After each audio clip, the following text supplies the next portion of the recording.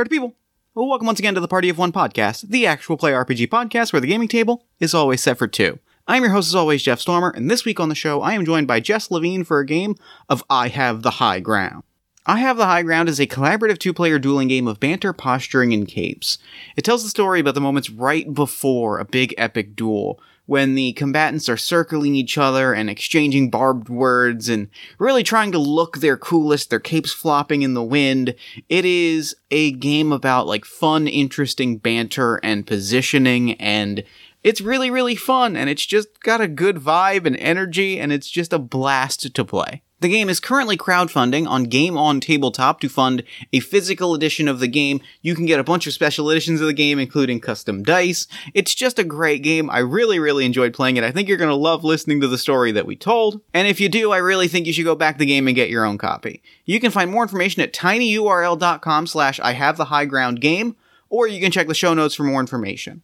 And on that note, let's go ahead and throw it over to me in the past so that he can get started with the show.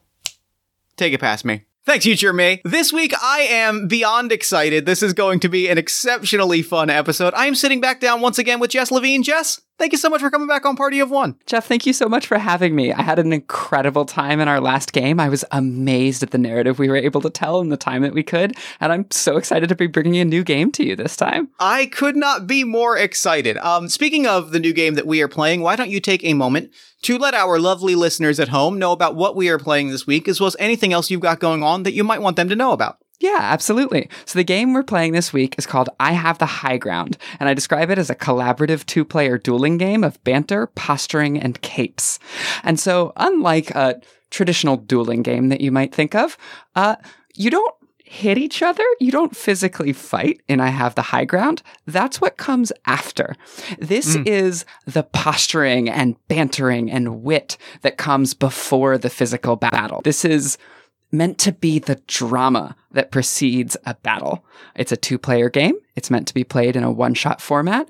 It is genre agnostic. You can play it in any genre that you want. In fact, you can import characters from your existing campaigns if you want to zoom in on a particular fight or what precedes that fight and use this system to tell that story.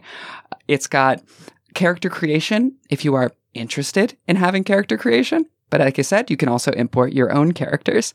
It's a short system, just about 4,000 words. But in all the playtesting, I have found it so fun, and the playtesting feedback I've gotten has been incredible. I'm excited to introduce the mechanics sort of as we go.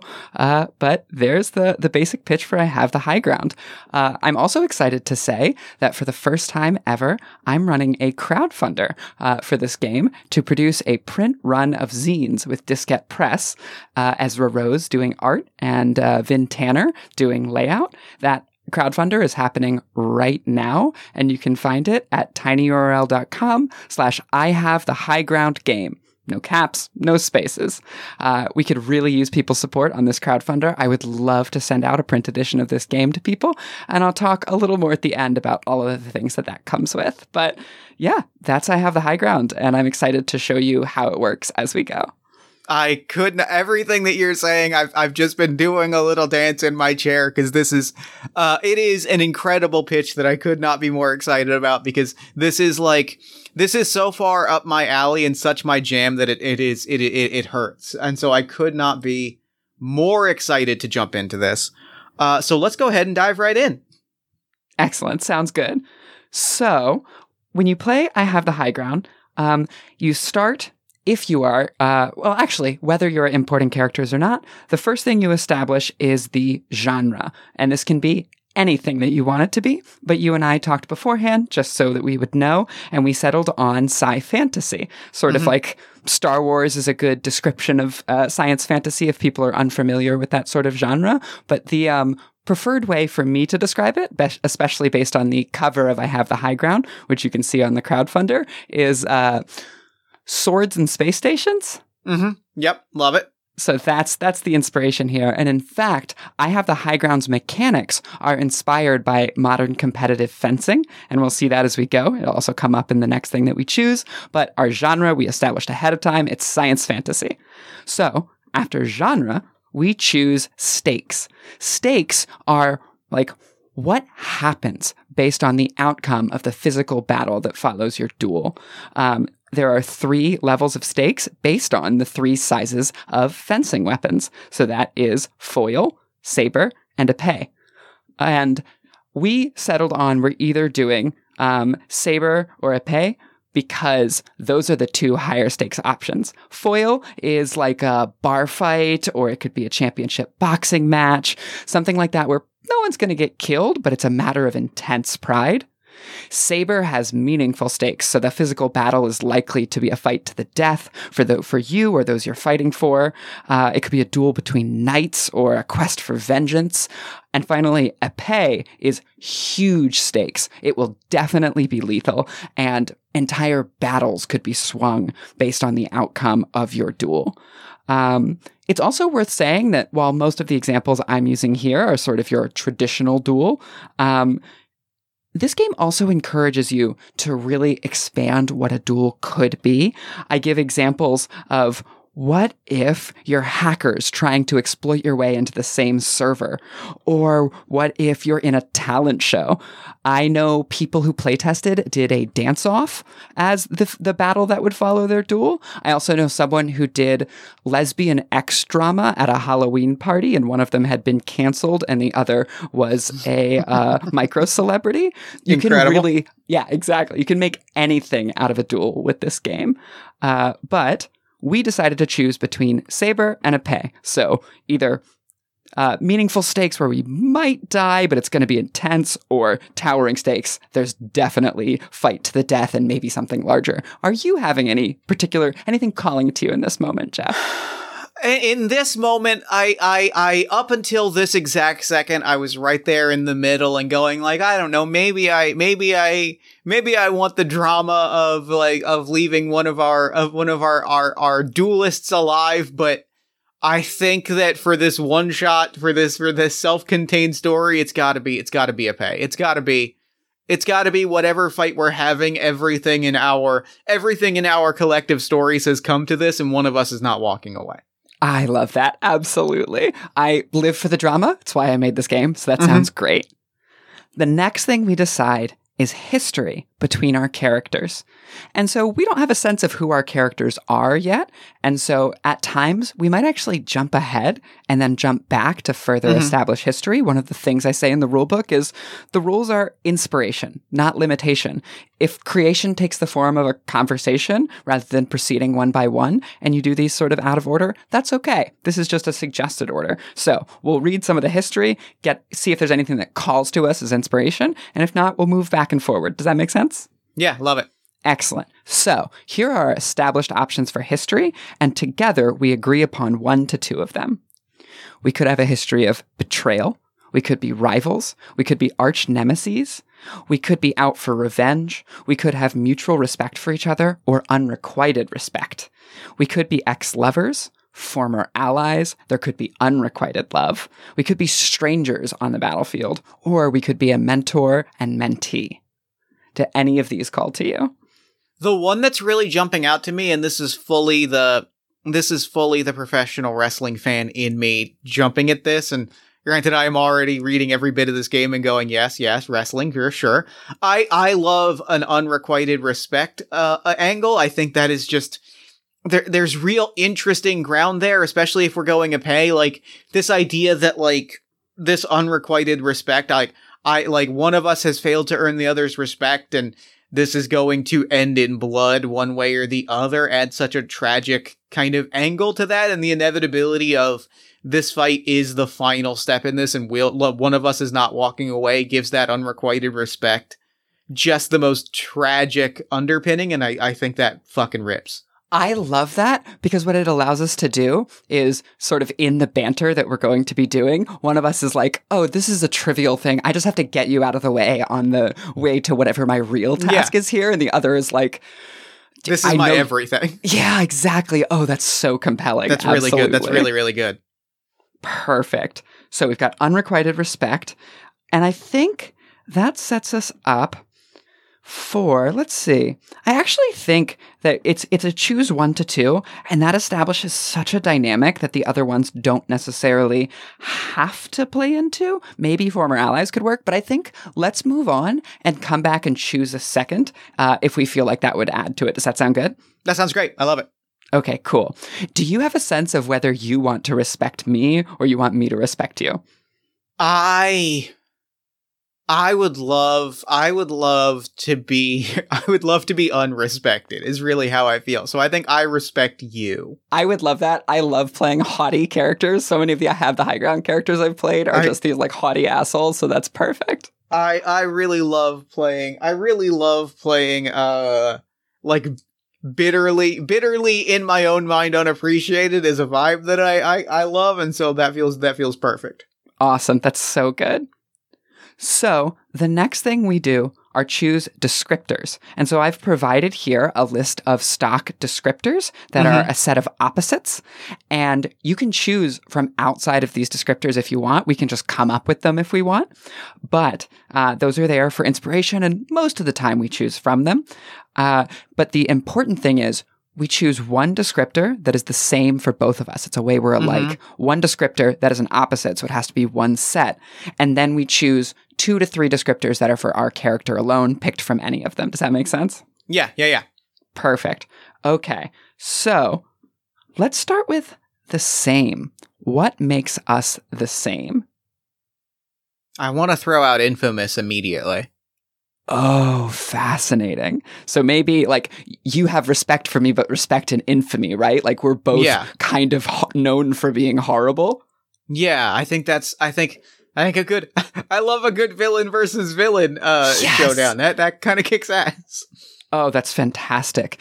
I'm already like a bunch of ideas are coming out of that for me. So for example, maybe we're both like leaders of this like massive criminal or mercenary outfits that have been hired to do some sort of job or to stage some sort of attack. It could also be that we are leaders of some sort of societally hated or misunderstood rebellion, but we are on opposite sides or we have opposing ideologies in that rebellion. But if you have other ideas outside of that, I would also love to hear that. All kinds of different reasons we can be infamous. So I kind of want to take your 2 ideas and pit them against each other. Like the idea of like a leader of a like the outlaw leader of a rebellion, and a little bit, pulling directly on Star Wars, a little bit like Return of the Jedi Han Solo Boba Fett dynamic of the outlaw leader of the rebellion has come face to face with the world's most deadly bounty hunter, has come face to face with like the head of the criminal empire. And like, it's that we're not necessarily, I actually want to use this, maybe talk through this. And as we're talking through it, maybe strike out one of the options on the history angle. Which is, thinking it through, I love the idea that we're not arch nemesis. This isn't necessarily a destined showdown, right? Like we are crossing paths. It is a matter of circumstance that has deadly consequences. Exactly. Like we have arrived here by circumstance. There is another deadlier fight on the way for whoever walks away from this. Absolutely. I love that. Oh, that's perfect. And I'm thinking my haughty character is probably the mercenary and you're the scrappy rebel leader. Does that sound right? Yeah. I love it. Cause that gives such a good angle. If you're the head of a criminal empire and you simply could be aiding in this rebellion and simply haven't, like that's such a good conflict, because that's good. I'm excited. Excellent. Perfect. Let's see. So we are same in our infamy. How are we opposite? We have a lot of options here. A lot of good options. Is there one that's jumping out to you? That's what I'm trying to figure out. I'm wondering if it's some sort of like tactical difference. So we have examples like quick versus measured, or impulsive versus tactical. I love quick versus, that just leans even further into that leans further into the haughty and the scrappy angle, right? Is quick. if one of us is quick and the other one is measured, that's such a good stylistic contrast. Or the other one, I think along that same line, is impulsive versus tactical, as a sense of, this is part, like we are very different, and that probably bleeds into the idea that we do not, that respect is not shared. That makes a lot of sense to me. I'm like, that's why. My question for you is, are you tactical or measured because you have to be to win this rebellion, or are you impulsive or quick because you're a rebel? Both of them are so compelling. Both of them are really interesting. Well, I'm thinking both of them are interesting for you, because are you fully into the image of the haughty criminal overlord, at which point you're probably like tactical and put together? Or is there a contrast in you are this haughty, put together criminal overlord that is also like prone to impulse and has a sort of a hair trigger? Yeah, I actually think this is specifically, I include both of these because I think quick versus measured is different than impulsive and tactical, and that's where I think this is going to come in. I think I am quick to action. I am like, something happened, okay, we don't need to sit around and plan. We're just going to get it done. Whereas you are like, we can't lose anyone. We're tiny and scrappy. I love it. I think that's amazing. That is so perfect. Perfect. And now each of us just chooses 2 or 3 that describes us specifically. I am immediately going for cunning. Love that. I'm either going to be debonair or flamboyant. I love the idea that like I am this like criminal, but like I make it look good. And that's part of why I'm permitted to be in such like a major role here, is like I always make it look good. I have infamy, but I probably also have a fan club. Oh yeah, I love that. So I think I'm going to go for debonair. Let's see. And leaning fully into my bullshit, because that's how we're living in 2022. I think that there's an image here. I'm getting a little bit of the Doctor from Doctor Who. I'm going underestimated and cunning. This idea of we're scrappy and we're strapped and we're measured, but that's all part of the plan, right? We want like, there's like, I think that there's a lot of like, that's part of what has allowed the rebellion to thrive, is that like, there is a tremendous amount happening behind the scenes, right? Like there is a tremendous amount of, there is always a last minute gambit that we can pull off that because you underestimated us, we've kept in our back pocket. Yes, absolutely. And I think I'm going to take for my last one brutish, because I love the idea that like I'm fancy, I look fancy, I'm debonair, I make it all look good. But actually I am just completely like kind of callous, but also just like willing to do anything. And I'm simultaneously making those horrible things look good in this like awful way. There is the very specific pop culture touchstone I get for this is, if you have ever seen it, it is Robert De Niro as Al Capone in The Untouchables, in that scene where he's giving this speech to his like lieutenants, and he's in this tuxedo and he just beats one of them to death with a baseball bat and then just like sits down and finishes dinner. Yes. Yes, you already have a vision. Like, understand my character's vision. I love that. Yep. I'm feeling it 110%.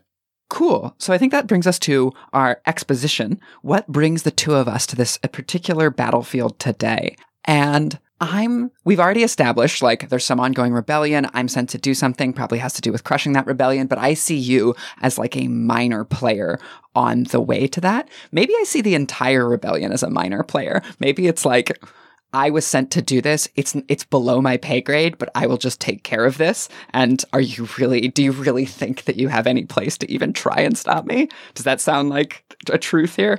Yeah, I love that. Because that's that unrequited respect, right? It is that sense of like, you simply have not accounted for us, and how much of that is by design and how much of that is genuine. I think that kicks ass. I think that's amazing. Cool. And I said swords and space stations, and I love things taking place on space stations. So are you down for it to take place on a space station? Oh yeah, 100% space station. Cool.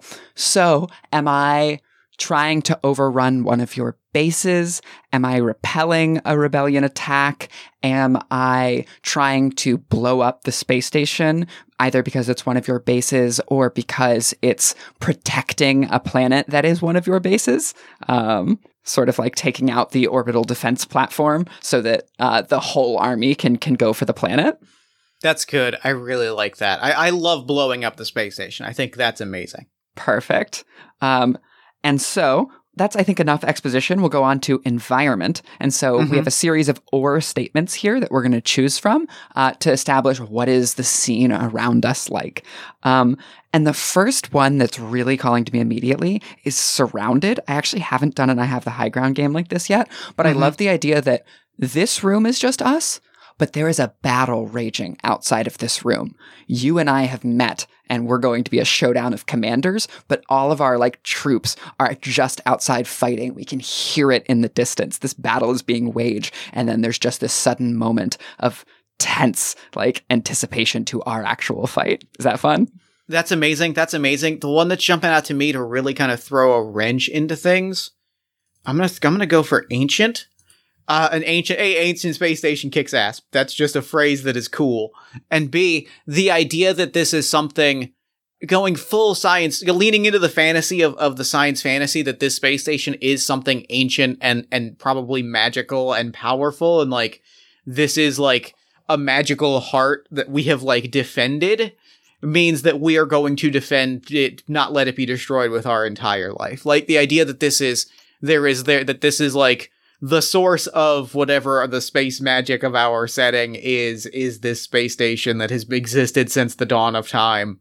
Oh, I love that so much. And specifically, that's giving me this image that the rebellion, it can't build things for itself, right? But it sees itself as upholding this beautiful dream, this environmental dream almost that's represented in this metal space station. And I love that reversal. And I'm here to that's cool as hell. Wipe it out. Okay. So we just need one more. So we know it's ancient. We know it's surrounded. Sort of, what is the physical space like?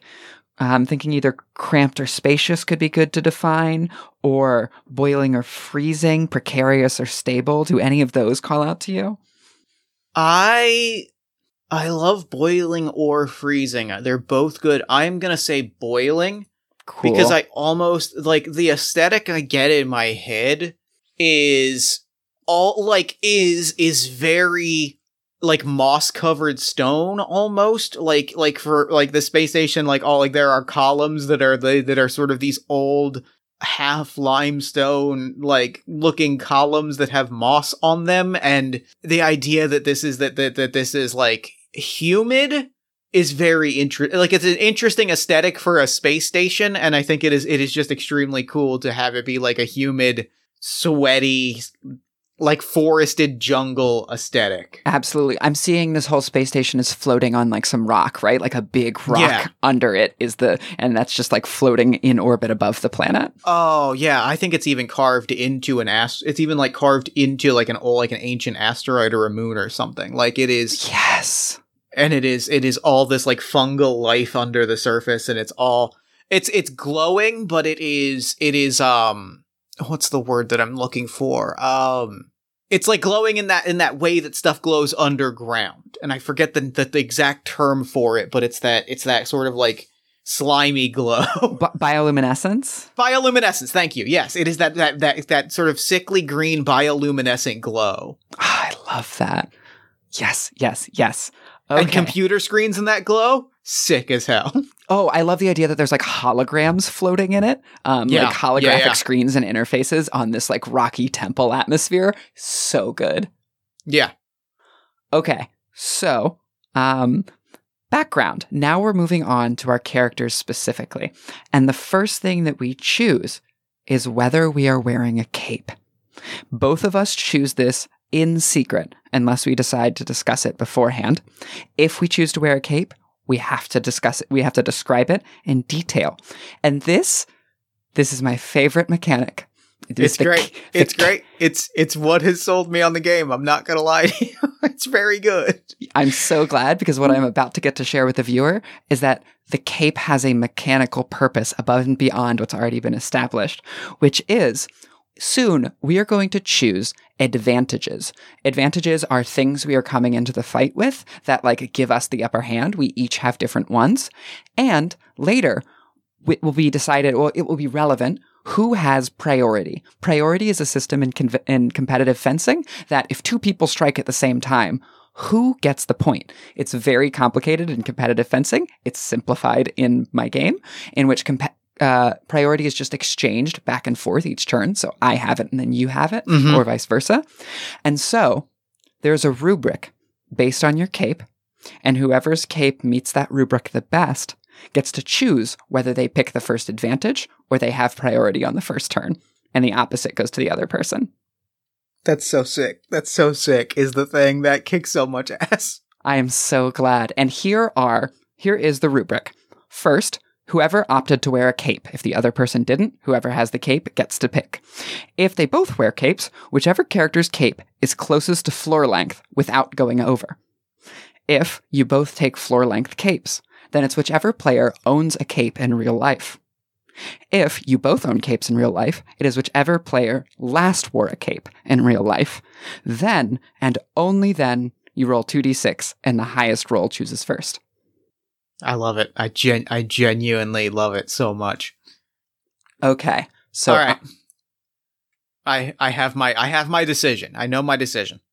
I know mine too, and I'm going to say for the viewer's sake that there's a lot of simultaneous decision-making in this game, and were you playing this sort of in reality, you would both write it, were you playing this outside of a podcast setting, you would both write it down, or type it into a Discord and then hit enter, something like that. But for the sake of the podcast, I will say what I decided, and Jeff will say what he decided, and we'll just trust each other.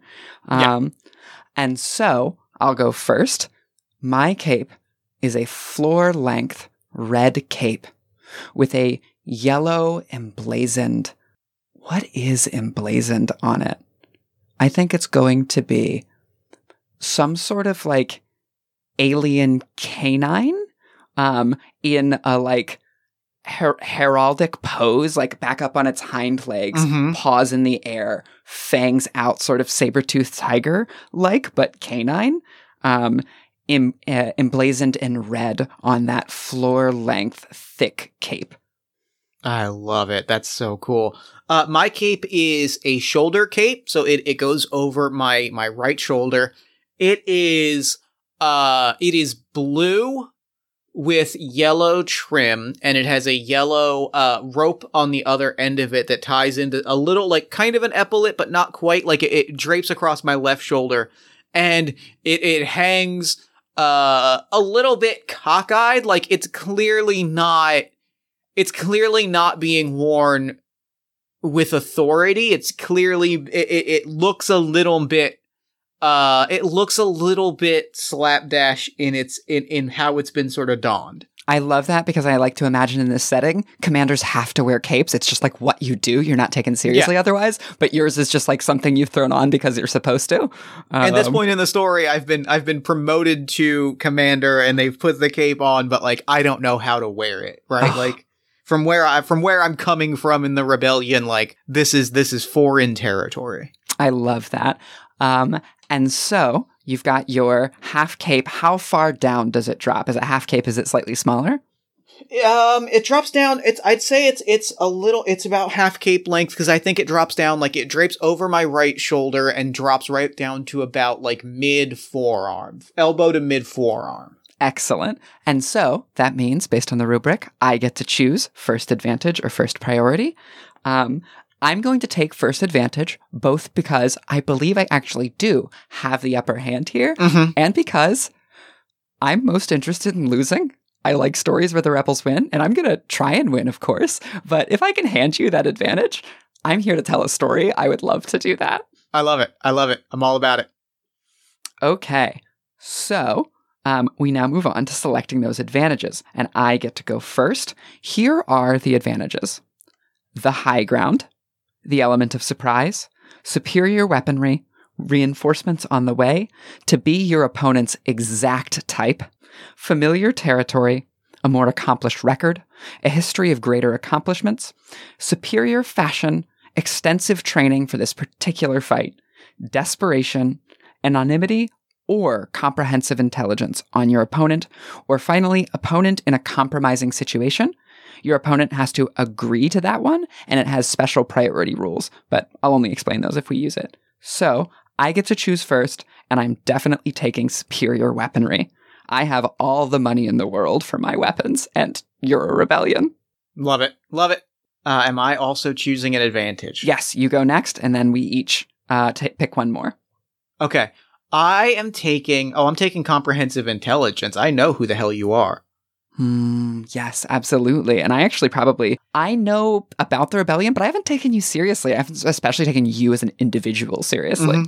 Love that concept. My other advantage. I just have to take superior fashion. There's no way that wasn't going to be the other one. Like, sometimes you got to go with the obvious option, and there's no option that has ever been more obvious. Yeah, I think that just completes the set of the picture we're painting here. Okay, what's your second one? My second one is, there's a lot of them that I really like here, and I am gonna say I'm gonna take familiar territory in the most buck wild sense possible.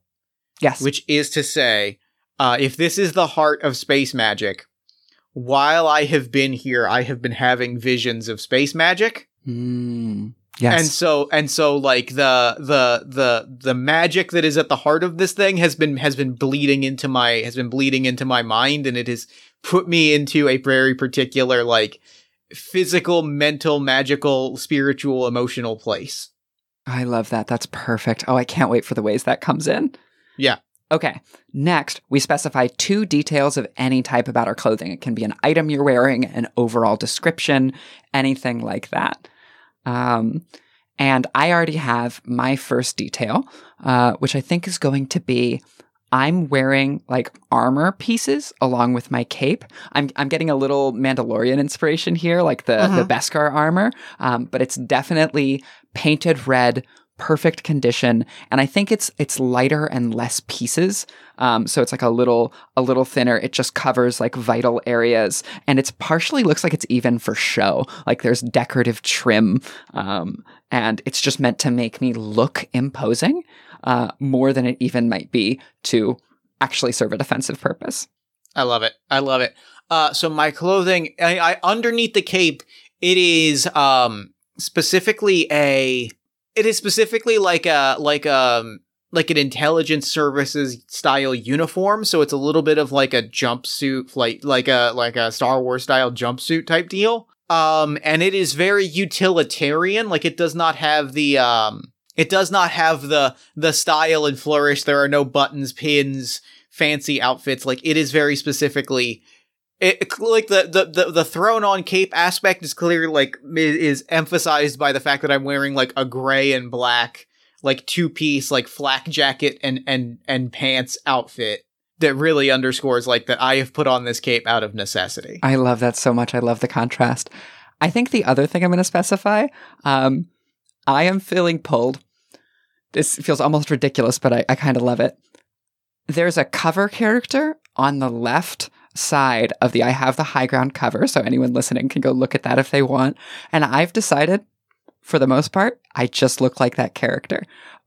You can't see her front, so the armor is in that front part. But that means I have like thigh-high boots, and I have a long ponytail that's shaved on the side and then kind of has like a pixie top. So like the ponytail pops out of this like pixie with like a pompadour front almost and shaved sides. So I've got sort of a full look going on here, inspired by that outfit. And the second detail of my clothing is pouches is the only thing I've got. There are pouches for days. Pouches, tactical pouches. This is, and it even further, like, it really further, like, this outfit is designed with pouches. It is designed with, like, pockets. It is for field operations. And it looks completely out of place in sort of military ceremony. I'm writing down pouches for days. Great. I love it. Specify 2 or more items on your person. So these can be fashion accessories, items of utilitarian value like a boot knife or an armored pauldron, trinkets from your past or even your opponent's past if they agree. It just can't be your primary weapon. So to specify what I mean, I'm actually going to take a hip blaster here on like a hip holster, but I am never going to use that in the physical fight when I draw my weapon, which is a mechanic, by the way. I won't draw that weapon. It is a weapon, but it's an accessory. My primary weapon is something different, and we'll pick that next. So I have a hip blaster. I have on my person, again, it's not, yeah, okay. It's if we're going things that will not come up, but that we have on our person as an accessory, just for maximum drama, I have the self-destruct beacon or button for the space station. I love that. And it can absolutely, just to be really specific, come up. Like, you can't use it, but you can say that you're willing to use it. Yeah. Okay, I've got 2 ideas for the other one. One is, it's basically like the bounty puck. So it's just like a little puck with a little hologram of the space station that says, like, I have claimed to be here and be the one doing this.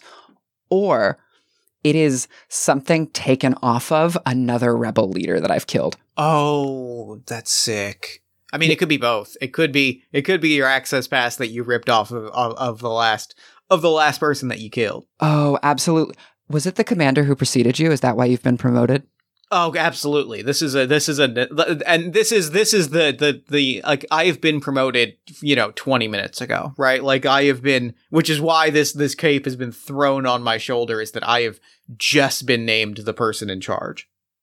I think your commander had just landed and we hit the hangar and that was it. Yeah. Or specifically, we landed and I just overpowered his ship and I've taken his RFID thing, but magic RFID. So it's this little medallion that gets you into things. That's perfect. Absolutely. Okay. What's your second? The other thing that I have is, it's a loaded deck of cards. I was running a poker game and I was frankly scamming some people when the fight started. Perfect. And now we choose our weapons. I have the superior weaponry, and I think mine is going to be, we said, swords and space stations. I'm going to take, just like on the I Have the High Ground cover, a flame-bladed sword. What that means is it's a sword that has like a wavy blade, sort of like curlicues down. You can look that up if you're interested in what a flame-bladed sword is. But despite being a flame-bladed sword, it's electroshock. So it runs lightning down the center. You don't even see a power source. It's probably semi-magical. But like anytime it collides with another sword, there's sparks. If you don't have insulation, it'll run down your sword and spark your hand. It is like this fancy magic electro sword. Oh, and mine is for sure. My weapon here is a military vibro saber. And specifically it is kind of a cavalry saber, in the sense that like it is not a weapon that is designed for, you're not really supposed to be using it, right? Like it's kind of designed for commanding people and for issuing orders. It's a little bit for pageantry. I'm actually going to write down pageantry saber. Oh, I love that. It's a vibro saber because that's just the cool word you put on a sword. But it's like a pageantry weapon. It is, I ripped this off of a wall and I just needed a hand-to-hand weapon, and this is the best that I could gather. Oh, that's so great. And I love the idea that my sword could basically just like push yours aside like nothing, and that's definitely going to come up. Okay, so with that, we are actually ready for play. There's something we've discussed beforehand, which is that we're actually going to start at 2 points each. We play to 9 points, but we're going to start at 2 points each. And I'll explain the reasoning for that in just a second. This is a little abnormal. But first I have to say, how does I Have the High Ground work? So, we are going to play a series of turns until one of us reaches 9 points. On each turn, we choose one of 4 move types. So that's thrust, feint, parry, or a penalty move. Thrust, feint, and parry form a weapon triangle or a rock, paper, scissors triangle. where thrust beats feint, feint beats parry, and parry beats thrust. This is like real fencing. So if they feint and try and fake you out, but you just stab them, the person who thrusted wins. If they try and parry, so like repel your thrust, but you feint, and then they try to repel a fake thrust, they're open, and you get to score a hit. And then if they thrust, but you were ready with the parry and you knock them out of the way, you get to score a hit. So it forms this neat little triangle, and each turn will choose one of those standard moves, most likely, and then we'll evaluate it like rock, paper, scissors, but whoever has priority, which we said is exchanged each turn, will win ties if we both choose the same move.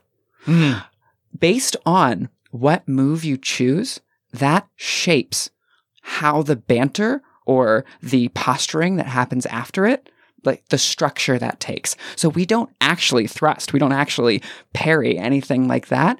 That's actually more about what approach do we take to this conversation and this physical movement. And so the rules say when you score a particular type of victory, like a thrust win or a parry tie that you win for the first time, read aloud the description of that victory. We'll do that once just to get a good sense. For the sake of time, we're not going to do that every time, but we'll do it once, and then I'll read just the first sentence for the other ones so that we know what shape that takes. And I'll also say a thrust is an offensive move. A thrust is like an insult or a big step over someone to tower over them, because you don't even have to talk in this game. You don't have to. The rules encourage you to play slow. If you don't have to, you can always move faster, but like you can just position yourself on the battlefield, and that can be a move if it's intimidating enough. And so a thrust is any sort of straightforward, offensive, intimidating move or dialogue. A feint is you trying to bait your opponent. So it's bringing up something sensitive from their past so that they overreact, or it's like taking a step towards them and they flinch and take a step back and you like got to see them flinch. It's anything that tries to bait a response from your opponent. And a parry is when your opponent gives a weak thrust and then you knock it out of the way with a harder comeback. It's basically like a comeback zinger. You can have an idea in mind for what you're going to do before you choose your move, but the actual what happens is decided on by who wins. So the exact form that it takes won't be decided until after we've both chosen our moves. Just come in with inspiration, essentially. And love it. You're encouraged to choose what your character would choose. You can choose what you think, like you can play mind games with me to try and like figure out what I'm going to rock, paper, scissors and like try and win. But really think, what would my character do in this situation? Also, the victor always gets the last word. They always have the right to say the last thing in the piece of narration before you proceed to the next turn. And on some win types, they can even be like, can you change that, what you did a little bit? But we'll get into that with each win. Cool. Love it. And finally, the last move type is the penalty move. Penalty moves are inspired by actual penalties from competitive fencing, and you can only do one penalty move per game.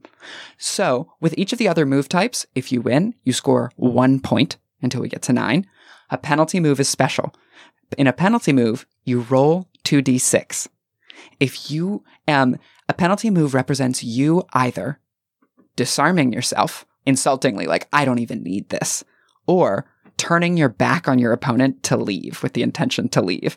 So being like, you're not even worth my time, and showing them your back. Just like how in competitive fencing, showing your back or disarming is a penalty. And to see what happens in response to that, you roll 2d6.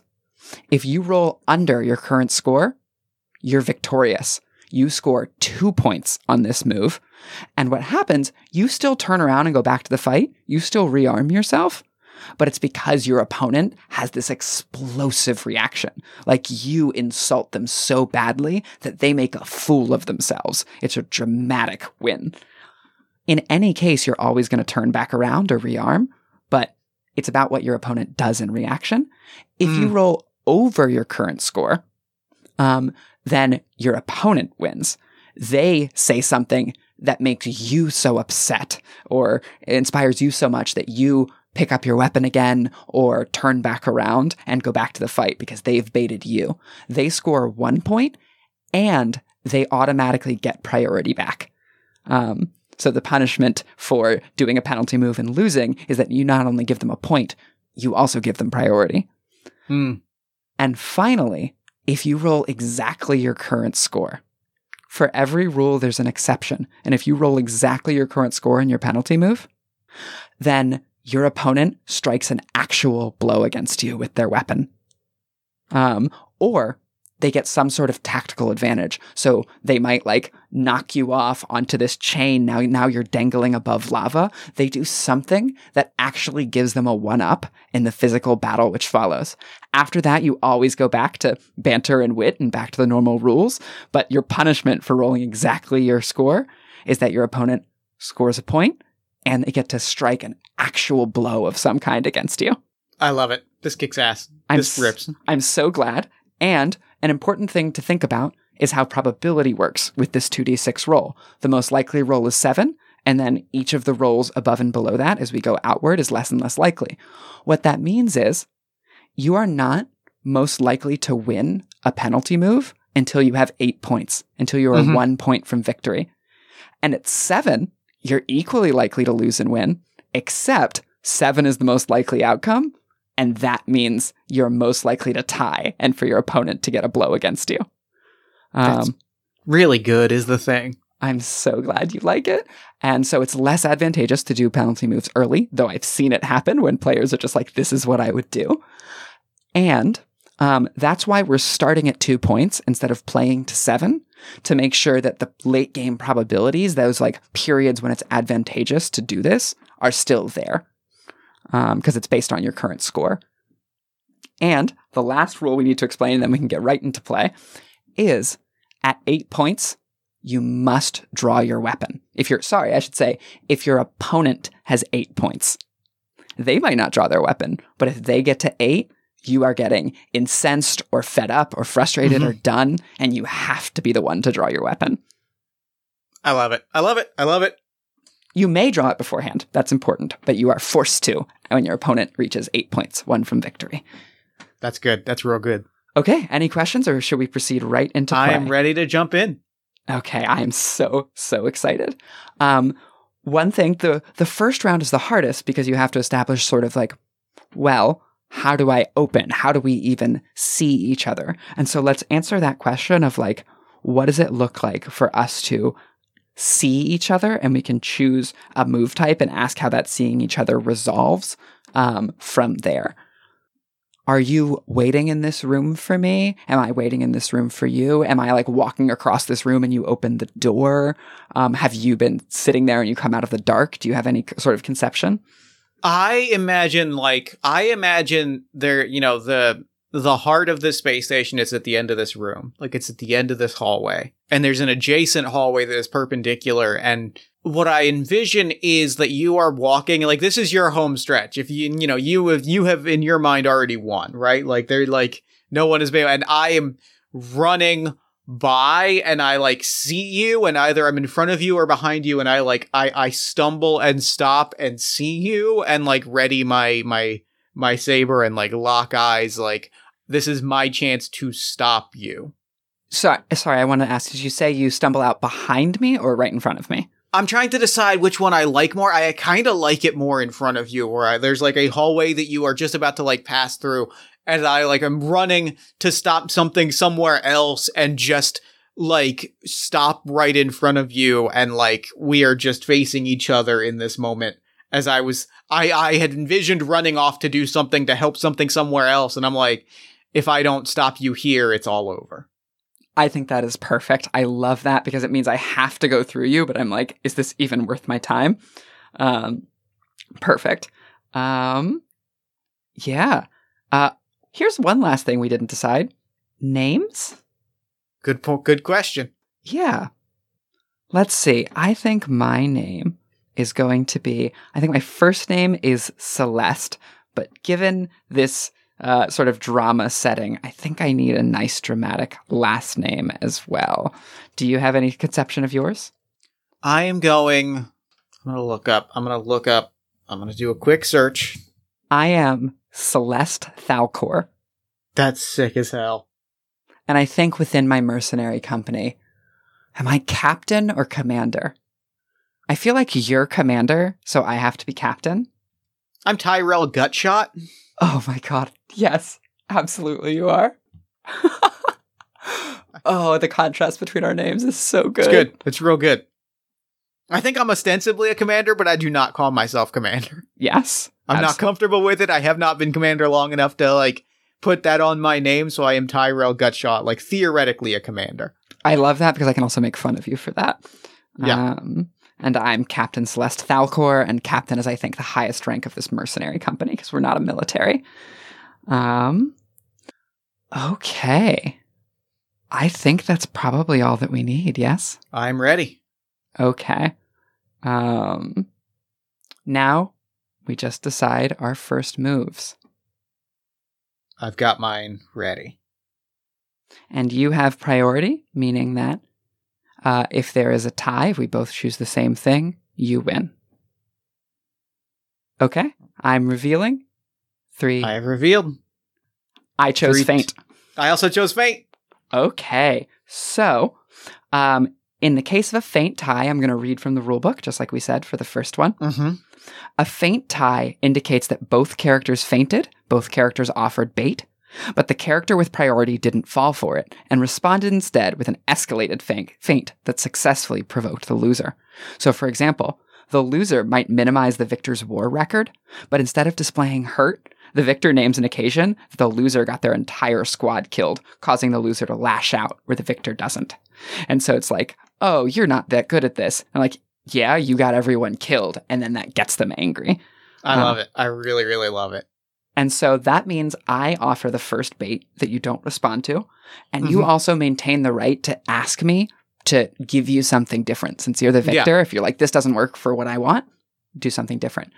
But I'm imagining you come, like you said, stumbling out of this side hallway and like turn and look at me. And I stop for a moment and sort of like cock my head looking at you. I don't even put my hand on my sword. And I'm like, I think I look at the cape, and then look at the rest of your outfit. And I go, really? This is who they promoted to commander? And my response to that is like, I give a little bit of a shrug and I'm like, we get by. And what I do specifically, like, we get by. And in like, as I say that, I visibly look over your shoulder, like off down the hallway that you're marching down, and kind of give like a little bit of a nod. And like to specifically, very specifically, like, make it look like I am gesturing for someone to take a shot or like make a move. I'm like, we get by. And I give like a little bit of a shot, just a little bit of a thing just to get you to like turn around and like be off of your balance for like a split second. Just to like take you off of your dominant position. Yeah, off of my high horse. I love that. And I think what I do is like, I'm immediately serious in a way that I wasn't. Like I whip my head around and my hand goes in the pommel of my sword that is like tucked into my belt. And I look back and I'm just standing there for a second. And I turn my head back around slowly. And I'm now giving you this death glare. And I have now the biggest, like, the biggest, like, feint. Like, it is clearly a smile of, like, it is clearly a forced smile, but, like, I am clearly, like, smiling very wide as this is happening. I love that. So you score the point. It's now 3-2. I have priority next round, and I think where we go from me giving you that death glare and you smiling is determined by the outcome of next round. Okay. I love it. Okay. So let me know when you have your move. I've got mine. I have mine. Okay. Thrust. Eyes parry. Wow, you're really opening strong here. So my thrust, you have me look behind you. So a parry win, we won't win the whole thing, but I offer an aggressive thrust and you strike it aside and make a powerful counterattack. And so I'm giving you this death glare.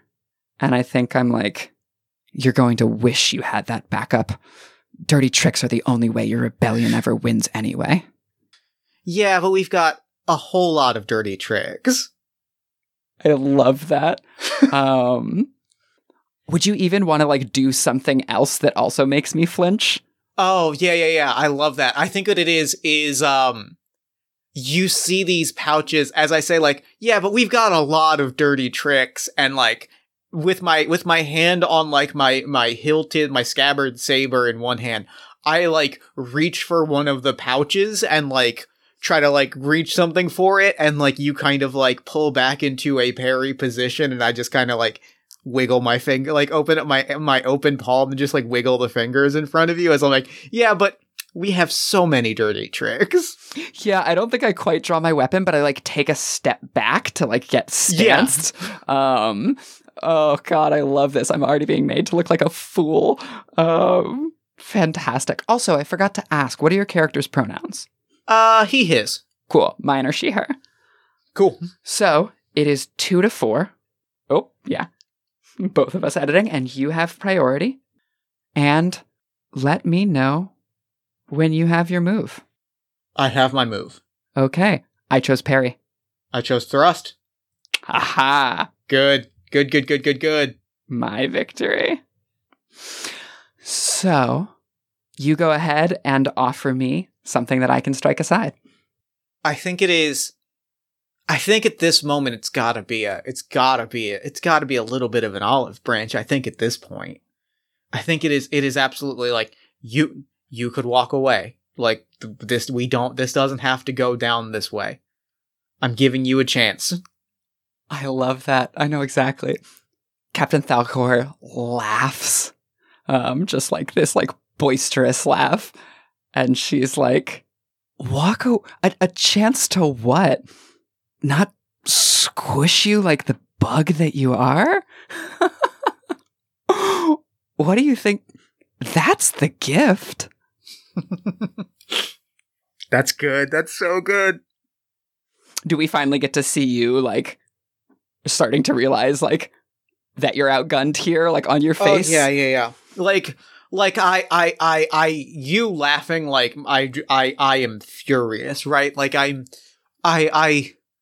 had hoped that we could have this as a conversation, and that this is the moment that it has kind of dawned on me that is not going to happen. Yes, absolutely. I'm also going to make a rapid, like a middle of the road suggestion, which is we're going through this at such a good clip in a way that I didn't really necessarily expect. Would you want to drop it down so that we started at 0 retrospectively? Is that okay with you? Yeah, that works. Perfect. Okay. So I'm just going to adjust our scores, and I think we can get through all of it in the time remaining. I think we can. Okay. So that puts us at, you've scored 2, and I've scored 1, correct? Yes, absolutely. Yes, correct. And priority this time goes to me. Now we pick our next moves. I know my next move. I'm still deciding mine. Let's see. So I've parried your thrust. I've laughed at you. Got mine. It's thrust. Right. I'm also thrusting. And I have priority this time. Yes, indeed. So in a thrust tie, both characters attempted an aggressive action, but the player with priority was more imposing. So in this at this one, I think I'd like you to open, and I'm just going to overpower it. I think it is. This could be the moment that it came to blows, right? Like there is a rush at you. There is like a little bit of a bull rush that you simply like shut down. Yeah, I love the idea that like I've upset you, I've laughed, you like move right into my guard without quite drawing your weapon. Mm-hmm. Am I taller than you? Oh, absolutely. Yeah, I thought so. Especially in my boots, which I think do have a ridiculous heel. Yeah, I think the only thing I do is like after you stop moving, crane my neck down to look at you. Nothing else moves. And I kind of just freeze in my tracks. I think it is just a full on like, okay, sure. Uh-oh. I thought you were going to flinch. Absolutely not. She's been here before with much worse than you. Cool. Next moves. All right, I have my next move. I have priority. Yes, you do. And I have my next move chosen. Okay. I fainted. I'm also fainting. That one goes to you. Yep. So, in a feint tie, I offer bait. It doesn't work. So, let's think. What is the bait that I try and get you to take? So, I have just finished. Yeah, I think I'm like looking down at you. I am still like the laughter is still a little bit on my face. And I just go, really? You'd strike an unarmed woman? Or sorry, it's not unarmed. Really? You'd strike a woman without her weapon drawn?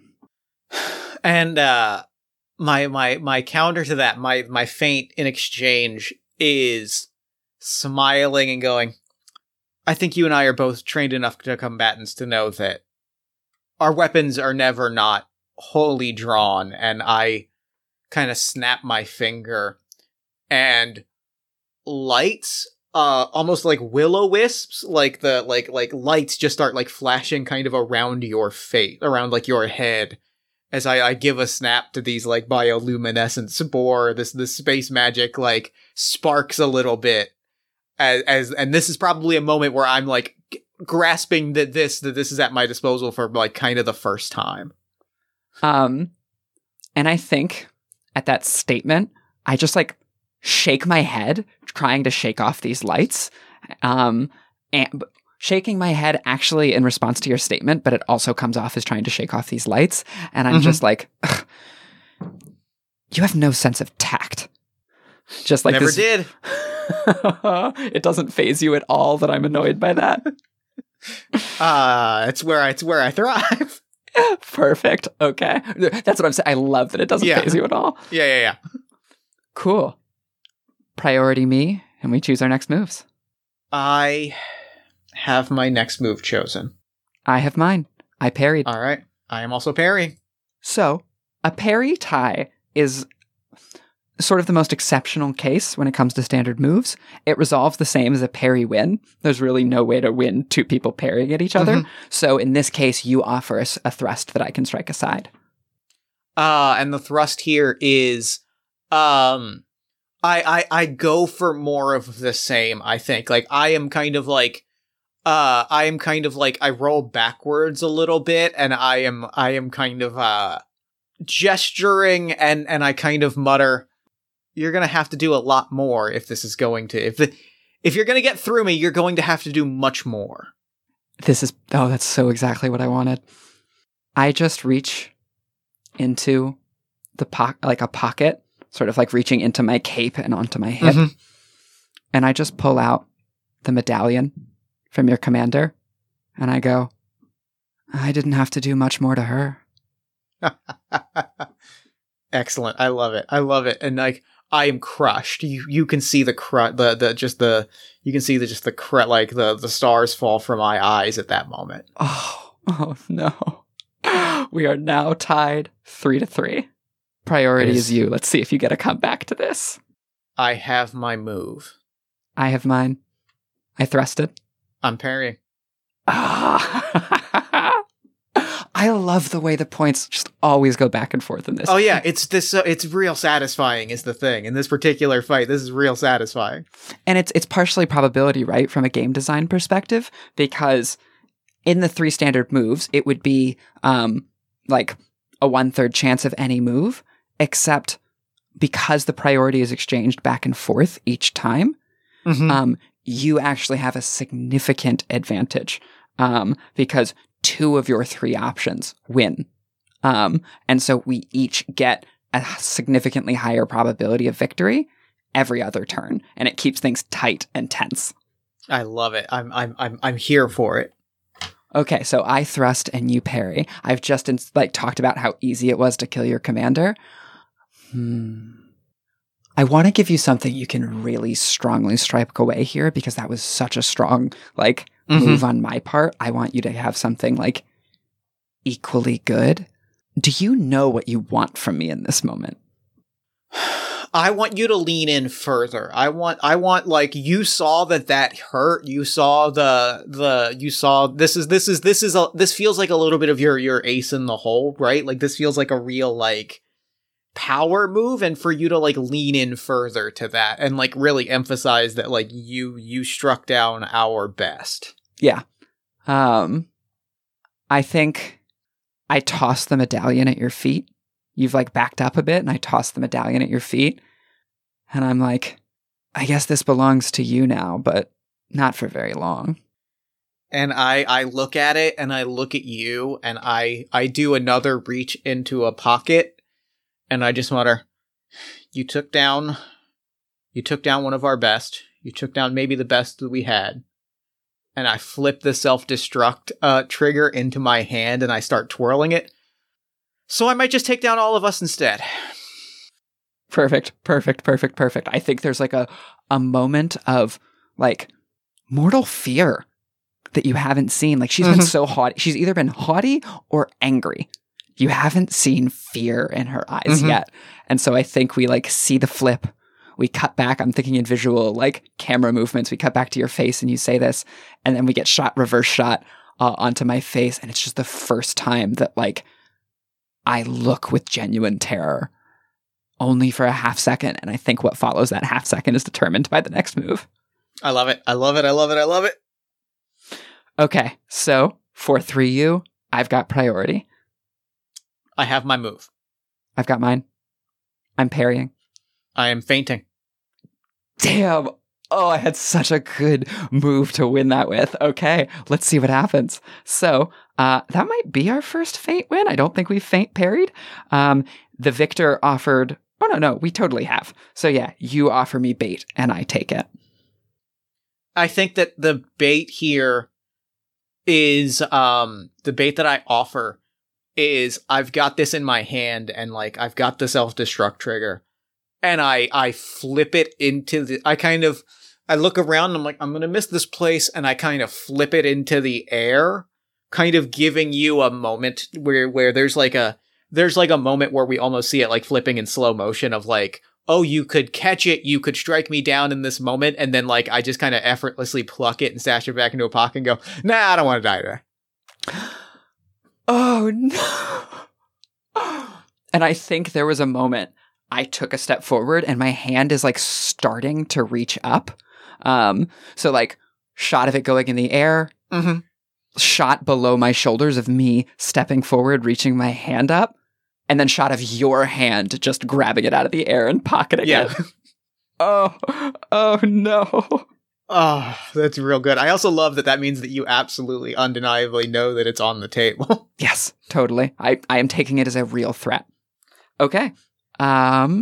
Next moves. Priority you. I have my move. I have mine. I'm parrying again. I am thrusting. You got it. Cool.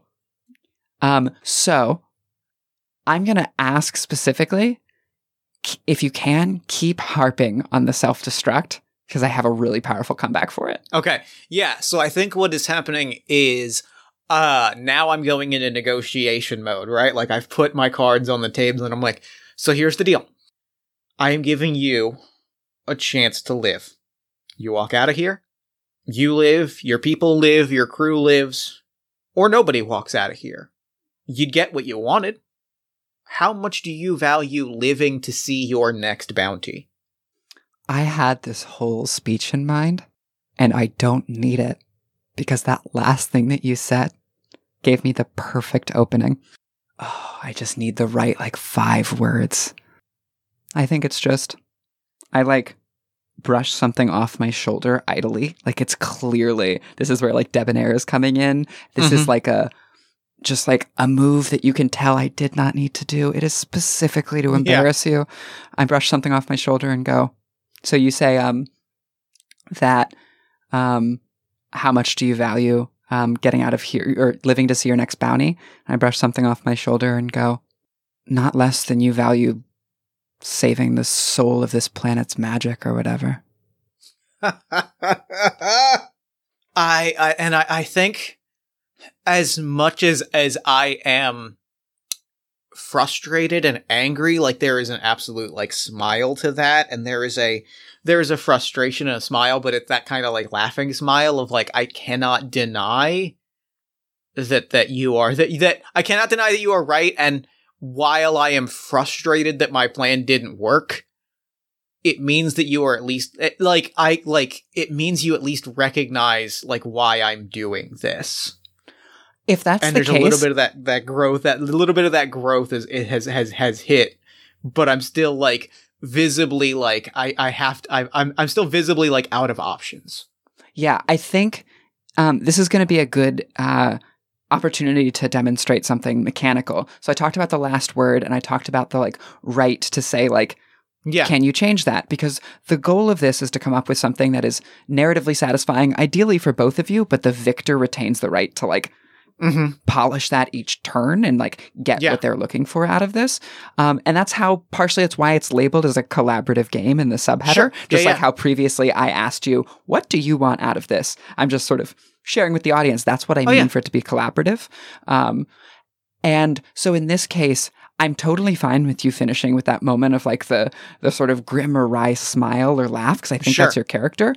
But if you do that, I think I want a little more of demonstrating you being out of options. So for example, some way of saying that you've taken the self-destruct off the table. Like actually you have completely and totally abandoned it, recognizing that I'm right and you would never give it up. Okay, yeah, then I know exactly what it is. So this hallway, this is space fantasy, so this hallway is on a platform above a chasm, right? Like it's we all agree that hallways are over chasms.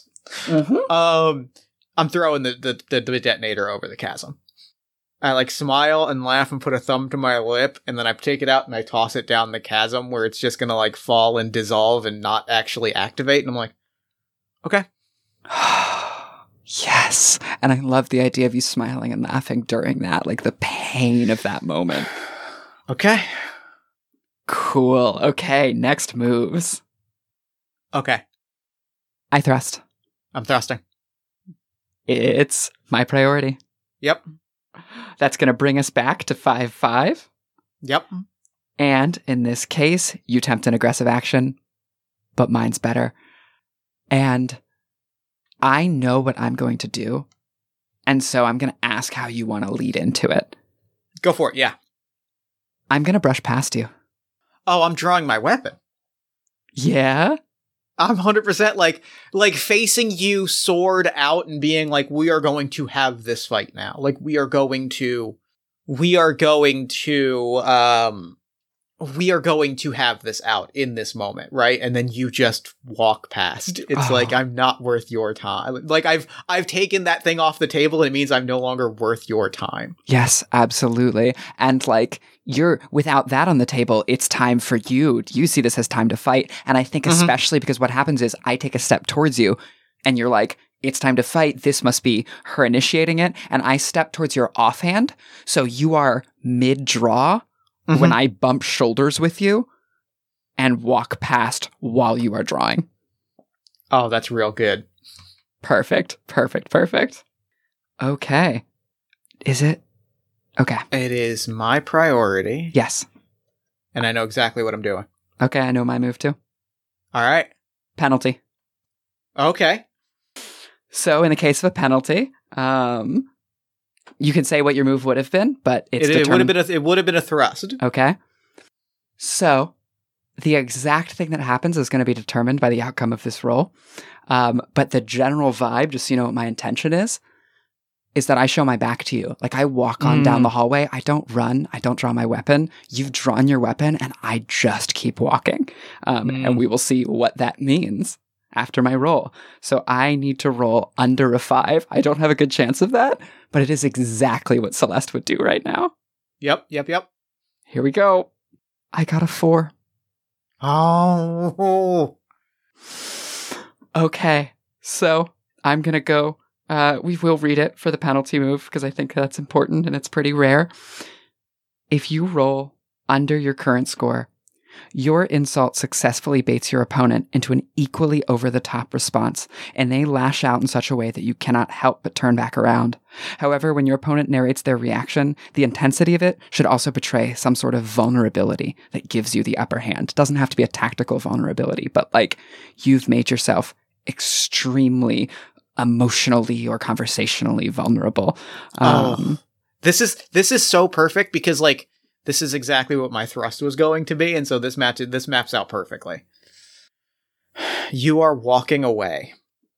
You turn and you leave, and like you're walking away, and like I am specifically, really quick, I just want to make sure and clarify is like I'm not walking. I haven't turned and walked out the way I've come. Oh yeah, You're walking towards the heart of the station. Absolutely, you've just brushed past me, and I'm fuming and I'm so frustrated. I'm deflated and frustrated, and finally, like, my hand starts to shake and my teeth are starting to grit, and I blink. This is we're going sci fantasy. We're going full trope, and I blink and the eyes go glowy, and you suddenly take a step and then freeze.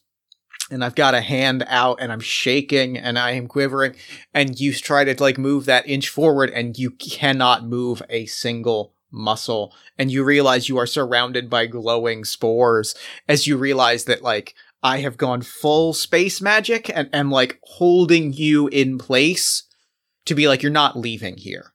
And the way that I am vulnerable is like the second you turn around, you can see that like visibly I am not in control of this.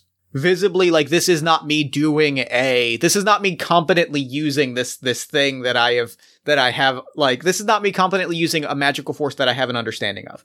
This is me lashing out with a thing that I don't fully understand, but has, like, arrived in my lap, and I'm just lashing out in a moment of desperation. You can see that I am shaking, I am crackling, there are spores, like, popping around me.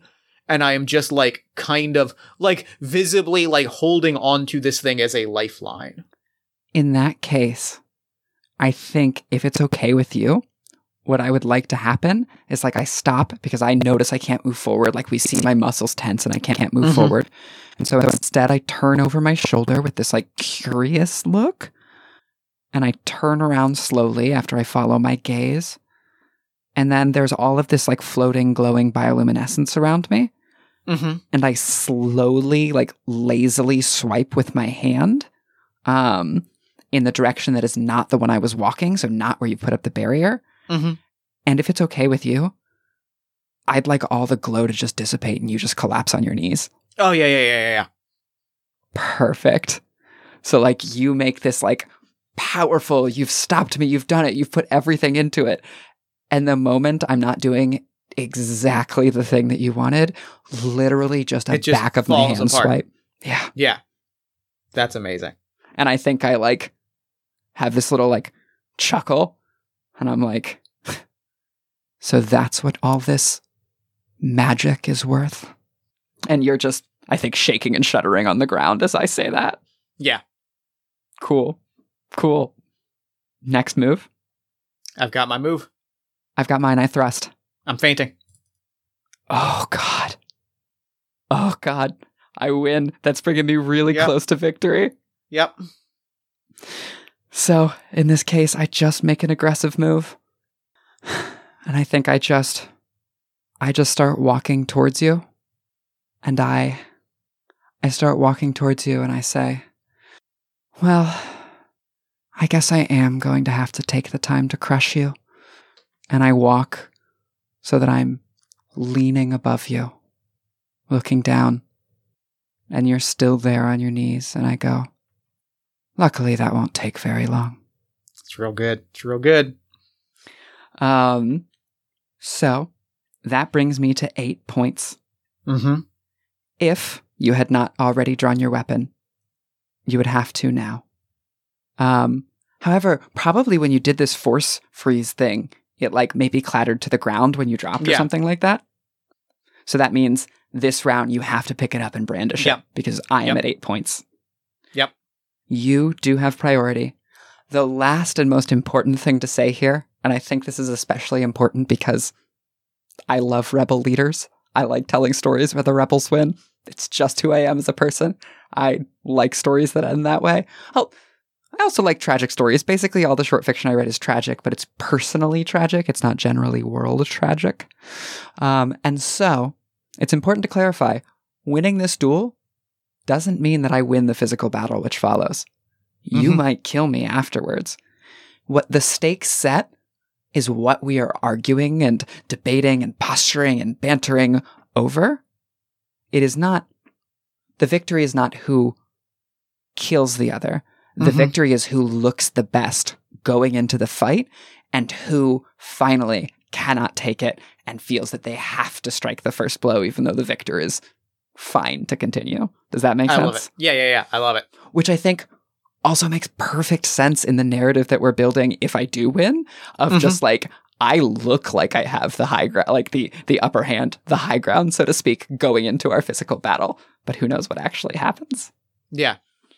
Cool. Perfect. So with that bit of suspense in, this could be win or lose.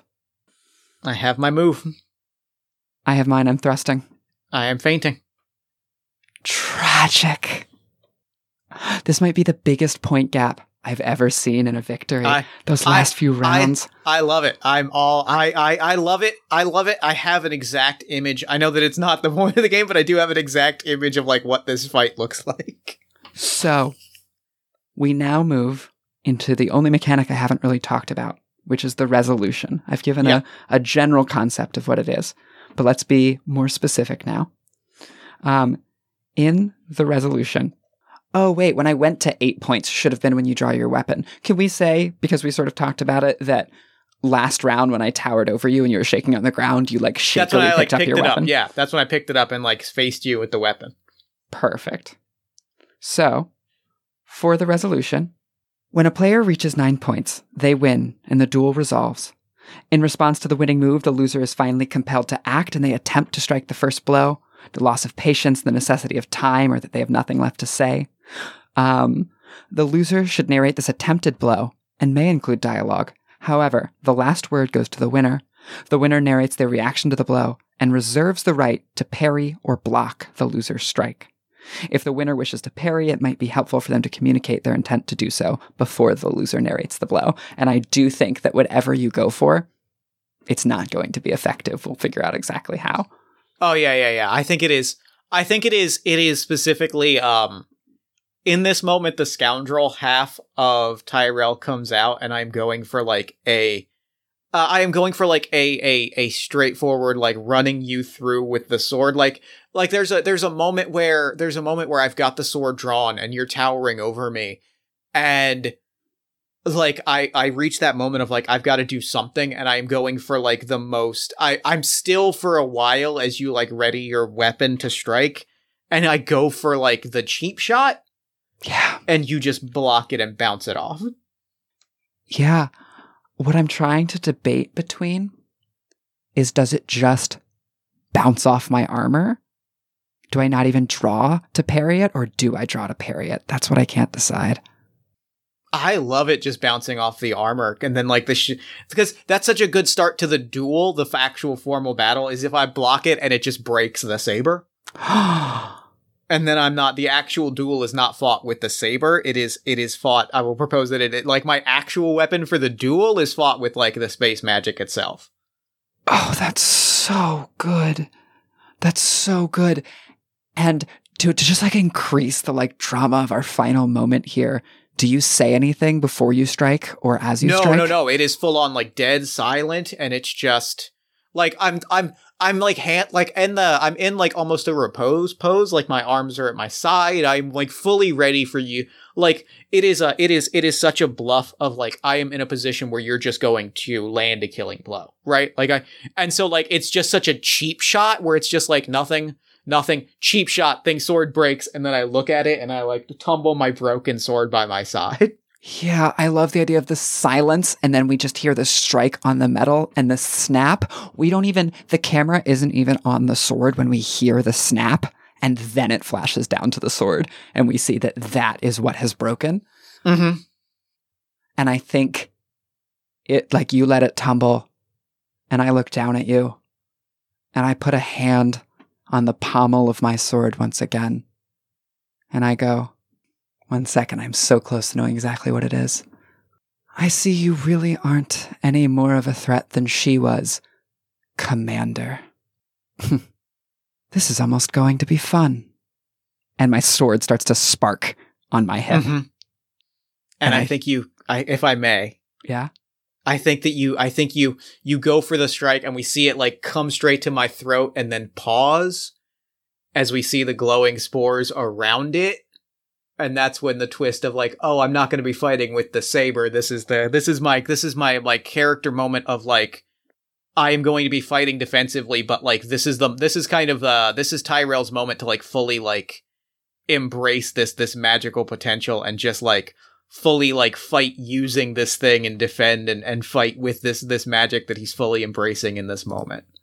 If that's the case, then I think to make this still feel like a victory for my character, even if she's going to lose the fight afterwards, is it okay that like when I draw the sword, it starts glowing the moment I begin striking, and it glows more and more intensely, but I keep slicing through, like my electricity is slicing through the glow. Sick. And so it's slicing, and we finally get to your neck, and that's where the camera cuts. Yeah, that's so sick. That's so good. That kicks so much ass. Perfect. Oh my god, I'm so happy with this. That's game. That's it. That makes me super, super happy. Oh god. Thank you so much. This is amazing. I made one mistake. Oh, how did I think I was so invested in our particular narrative that I forgot the last thing I ask of players in the rulebook. Whenever possible, flourish your cape. Oh. And so I just have to add one detail, which is that when I walked past you, when I bumped shoulders, that bumped my cape back. And that means that when I started walking past you, it was fluttering out at like a 60-degree angle. And I think my cape wrapped over your shoulder and like slid across it and then fell back to the ground as I walked past you. And I think that my flourish, when I go for that blow, the failed killing strike, when I go for that and my sword breaks, the rope on the shoulder cape, like I go for it with the arm that is covered by the cape, and the cape like flies backwards. Yes. To like fully like kind of almost like remove it from my shoulder, right? Like as though I am abandoning this role as a commander and embracing my role as a scoundrel. As a scoundrel bastard. Yes. I even like the idea that the cape had like, when you fell to the ground, the cape fell over your arm, hiding your saber arm. The strike that you made, the like cheap shot came out of the cloak. And then you just throw it off in the motion of that. Oh, yes. And if I may, before we wrap. Yep.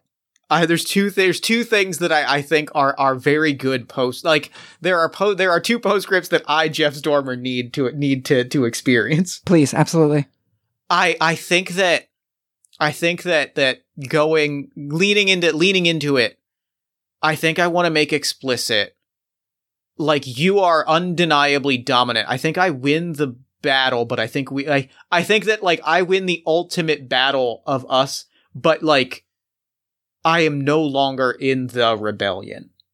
I think that, like, I have fully gone full Luke Skywalker in The Last Jedi, where, like, once this happens, like, I have embraced this magic to a point where I am full on, like, Merlin Gandalf of, like, I am leaving. Oh. Like, I have a higher calling, and this is, like, my call to action, and, like, I am abandoning all of this. Absolutely. This is like an ascension moment. I love the idea that you become maybe even like a guardian of the station, a guardian of the temple sort of deal. It is fully I win the battle, but also like the rebellion also loses me. And like, it is like a profound loss on both sides of our conflict. Absolutely. Absolutely. And we see the rebels push like my mercenaries off the station without me there to command them. Yeah. But there's no one, you aren't there to command them either. It's someone else picking up the torch once again. Yes, absolutely. I love that. I just needed that closing note. I needed it for my own sake. In our heart and soul, I totally understand. And I even think it tells another beautiful narrative, which is one of anyone in the rebellion can be a leader, right? Like we see that first commander die. and then you like ascend and you're no longer really even humanly connected in certain ways to the rebellion, but someone else just immediately picks it up too, whereas the mercenary forces rout the moment they don't have their captain. Sick. I love it. Because I also am just such a sucker for stories where the rebels win. I was like, what's the ending of this that feels right to me? Totally. And yeah, I encourage players to either, if they want to leave it in that suspense of like, you have no idea what happens in the physical battle, do that. And if you're like, actually, I know exactly what I want. I played another game that was like, it was Battlestar Galactica inspired. And we were playing a poker game. It was this like one like very Starbuck-esque poker game scene that my wife and I were doing in a game. And we ended it with just like a sucker punch and then a kick and then one of us getting dragged off to the bridge. So we like established that afterwards, that's the entirety of the fight, but we're just like, we know exactly what we want there. But also most of my other games have ended on just like, we have no idea, but we know absolutely how intense it is. I love it. This kicked ass. This made me so unbelievably happy. Thank you so much for coming on the show and playing it with me. Yeah, thank you so much for giving me the opportunity to. I'm really excited about it. I'm really excited to be crowdfunding it. And I appreciate you giving me the opportunity to like demonstrate it for people. Kick myself in the editing room. So speaking of the crowdfund, where can people find I Have the High Ground online? You can find that at tinyurl.com/I Have the High Ground game. No caps, no spaces, nothing like that. And you can also find out about all of my work on my Twitter. I'm on Twitter as @JessFromOnline. That's perhaps how I'm most known over Jess Levine, but you can find me on Twitter as @JessFromOnline. You can also go to jessfrom.online if you would like to find all of my work. I also write both fiction and nonfiction. I designed another game called Going Rogue, which I played on the Party of One podcast before, which is a expansion for Riley Rethel's Galactic, which is not quite Star Wars, but what it could be. And it's a Rogue One inspired expansion for Galactic. You can find that on my website and my itch.io. You can find my music. I also publish synthwave and cyberpunk music.